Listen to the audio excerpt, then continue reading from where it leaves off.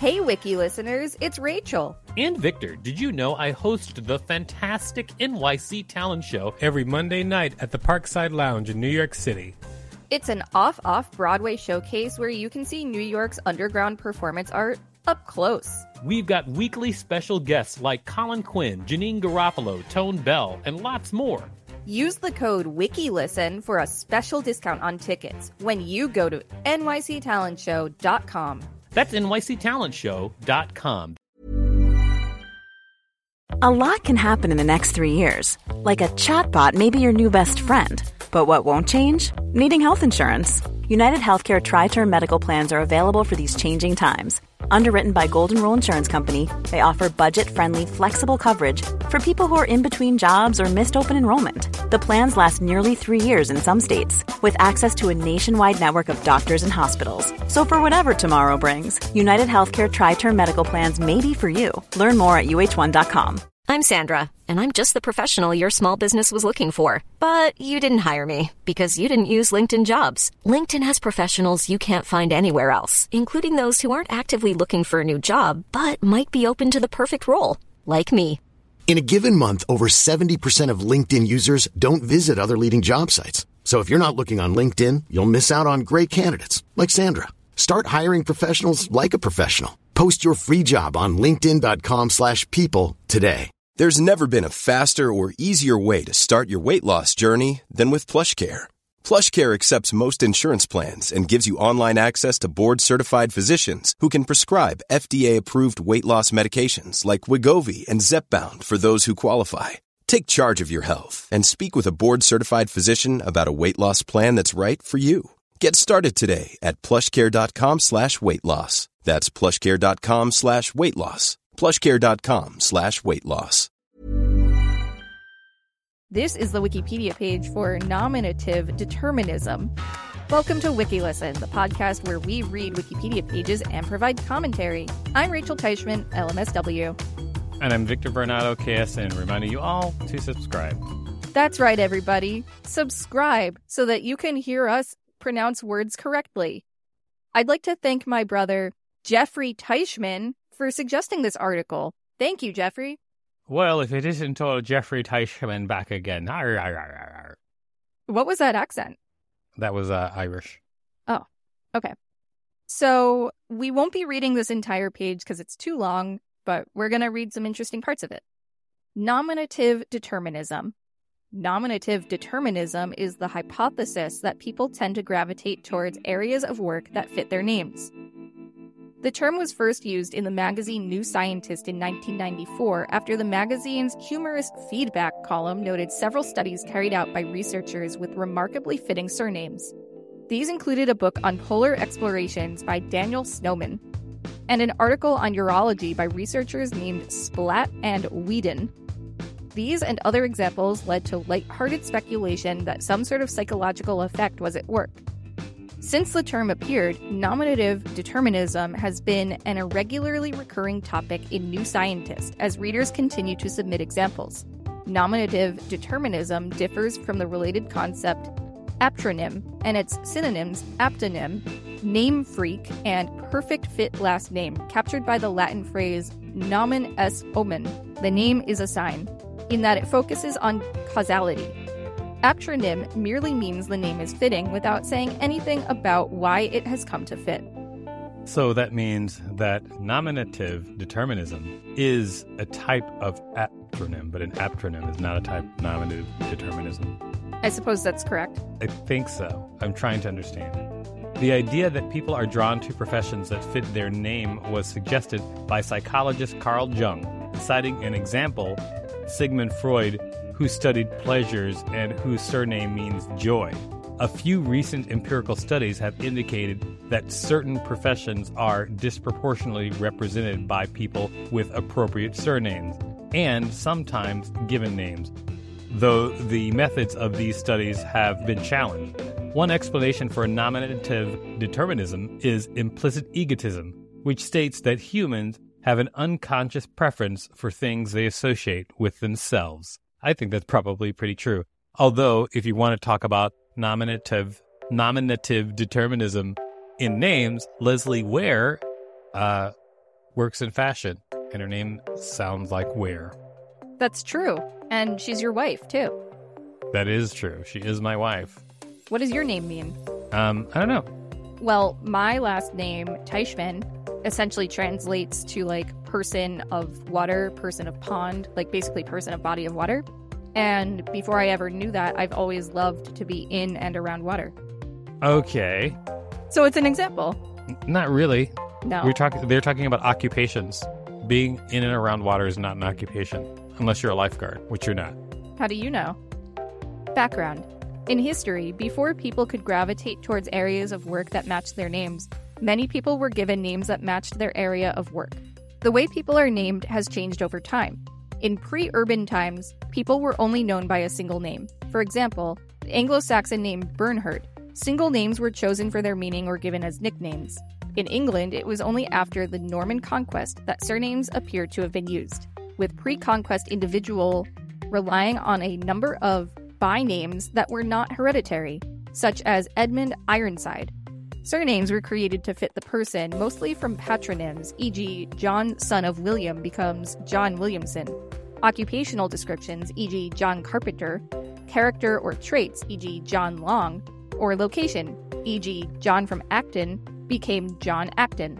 Names were not initially hereditary, only by the mid-14th century did they gradually become so. Surnames relating to trades or craft were the first to become hereditary, as the craft often persisted within the family for generations.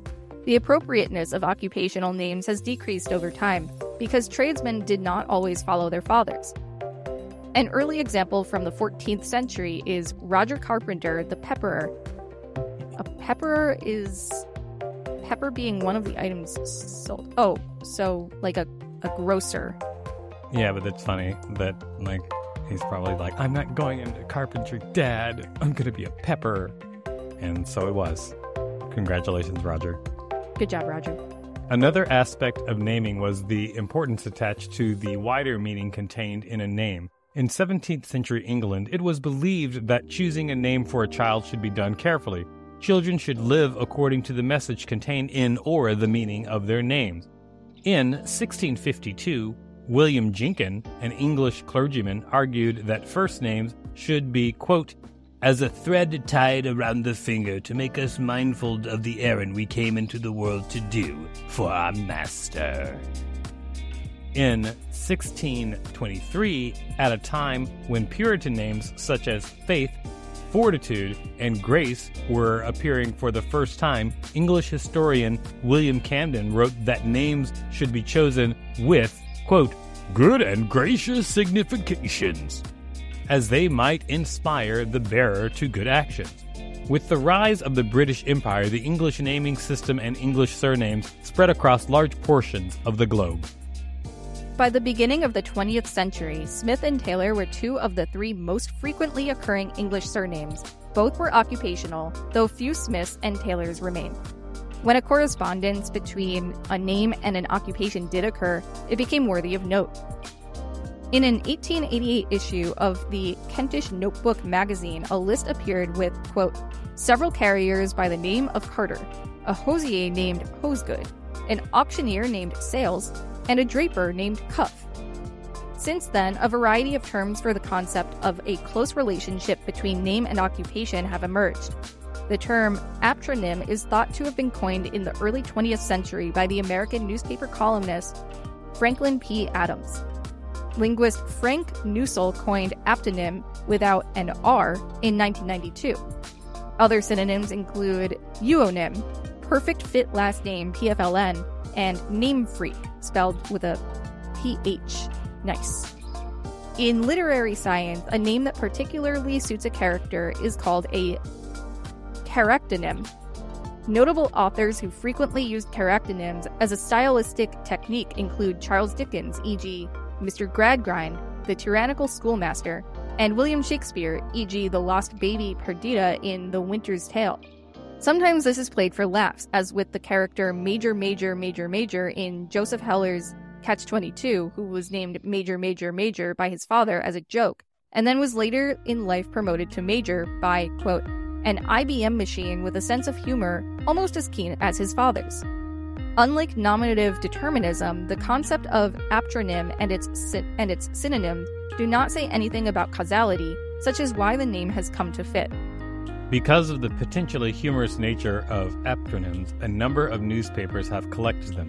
San Francisco Chronicle columnist Herb Cain reported irregularly on reader-submitted gems, including substitute teachers Mr. Fillin, piano teacher Patience Scales, and the Vatican spokesman on the evils of rock and roll, Cardinal Rapsong. Similarly, the journalist Bob Levy on occasion listed examples sent in by readers of his column in the American newspaper. The Washington Post, a food industry consultant named Faith Popcorn, a lieutenant called Sergeant and tax accountant called Shelby Goldgrab. Really? No, Really? that's their name. That's their name. Ugh. That's their name. I want to look up the history of that name. Of Shelby Goldgrab? Yeah, because that is certainly not an anglicized version of an immigrant's last name. I don't know where that's just really funny. That's just crazy. A Dutch newspaper, Het Parool, had an irregularly featured column named Women Est Omen with Dutch examples. Individual name collectors have also published books of aptronyms. Onomastic scholar R.M. Remnick called for more verification of aptronyms appearing in newspaper columns and books. Lists of aptronyms in science, medicine, and law are more reliable as they tend to be drawn from easily verifiable sources. Sorry, I was just looking up the name Goldgrab. Wiki listeners, you can support us by listening to this message while you change your last name to WikiListen, because you wiki listen to us all the time. Life is full of what-ifs. Some awesome, like what if AI could fold your laundry? And some, well, less awesome, like what if you have unexpected medical costs? United Healthcare can help get you covered with Health Protector Guard fixed indemnity insurance plans. They supplement your primary plan to help you manage out-of-pocket costs. No deductibles, no enrollment periods, and especially no more what-ifs. Visit uh1.com to find the Health Protector Guard plan for you. Wow. Nice. Yeah. What you're hearing are the sounds of people everywhere putting on Bombas socks, underwear, and T-shirts made from absurdly soft materials that feel like plush clouds. Yeah, that plush. And the best part? For every item you purchase, Bombas donates another to someone facing homelessness. Bombas. Big comfort for everyone. Go to bombas.com/ACAST and use code ACAST for 20% off your first purchase. That's bombas.com/ACAST. Code ACAST.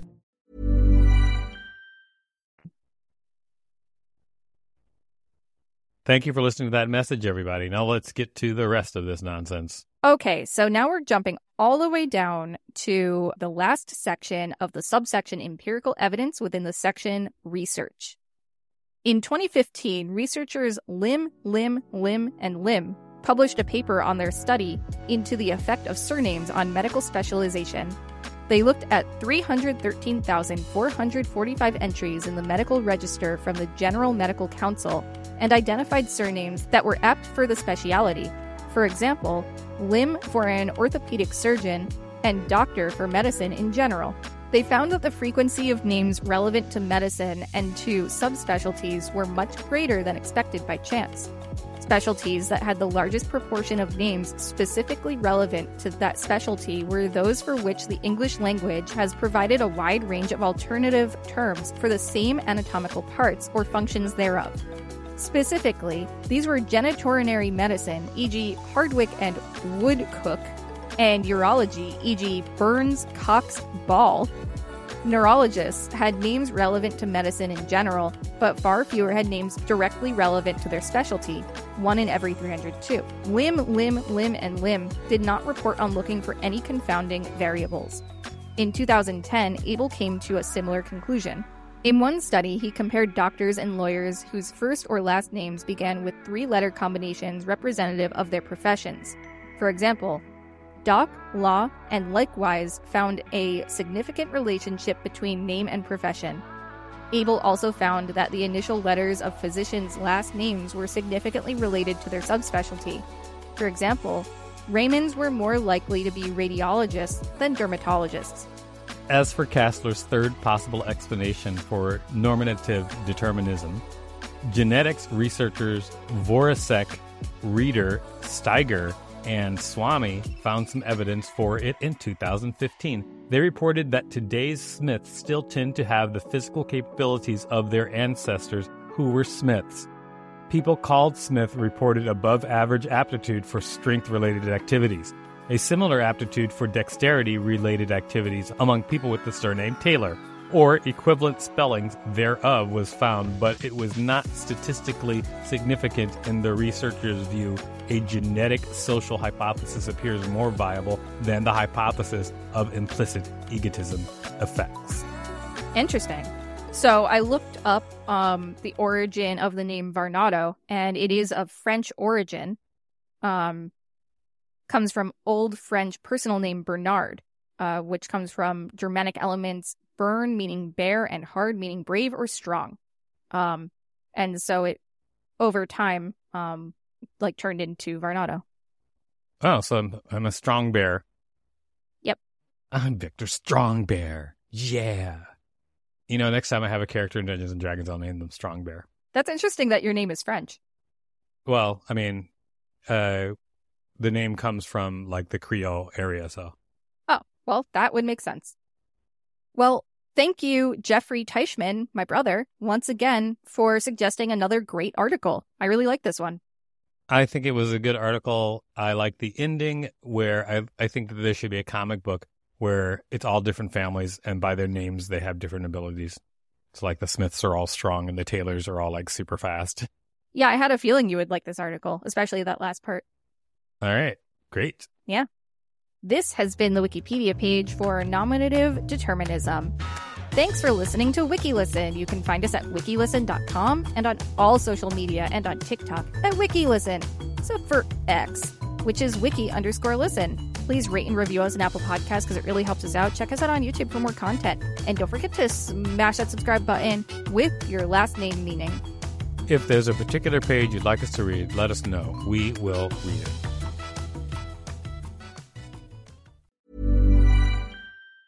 Planning for your next trip? Elevate your travel style with Quince. Quince has all the jet-setting essentials you'll want for your next getaway, like European linen, premium luggage options, buttery soft Italian leather bags, and so much more. And is all priced at 50 to 80% less than similar brands. Plus, Quince only works with factories that use safe and ethical manufacturing practices. Pack your bags with high-quality essentials you'll be wearing for vacations to come with Quince. Go to quince.com/pack for free shipping and 365-day returns. Planning for your next trip? Elevate your travel style with Quince. Quince has all the jet-setting essentials you'll want for your next getaway, like European linen, premium luggage options, buttery soft Italian leather bags, and so much more. And is all priced at 50 to 80% less than similar brands. Plus, Quince only works with factories that use safe and ethical manufacturing practices. Pack your bags with high-quality essentials you'll be wearing for vacations to come with Quince. Go to quince.com/pack for free shipping and 365-day returns.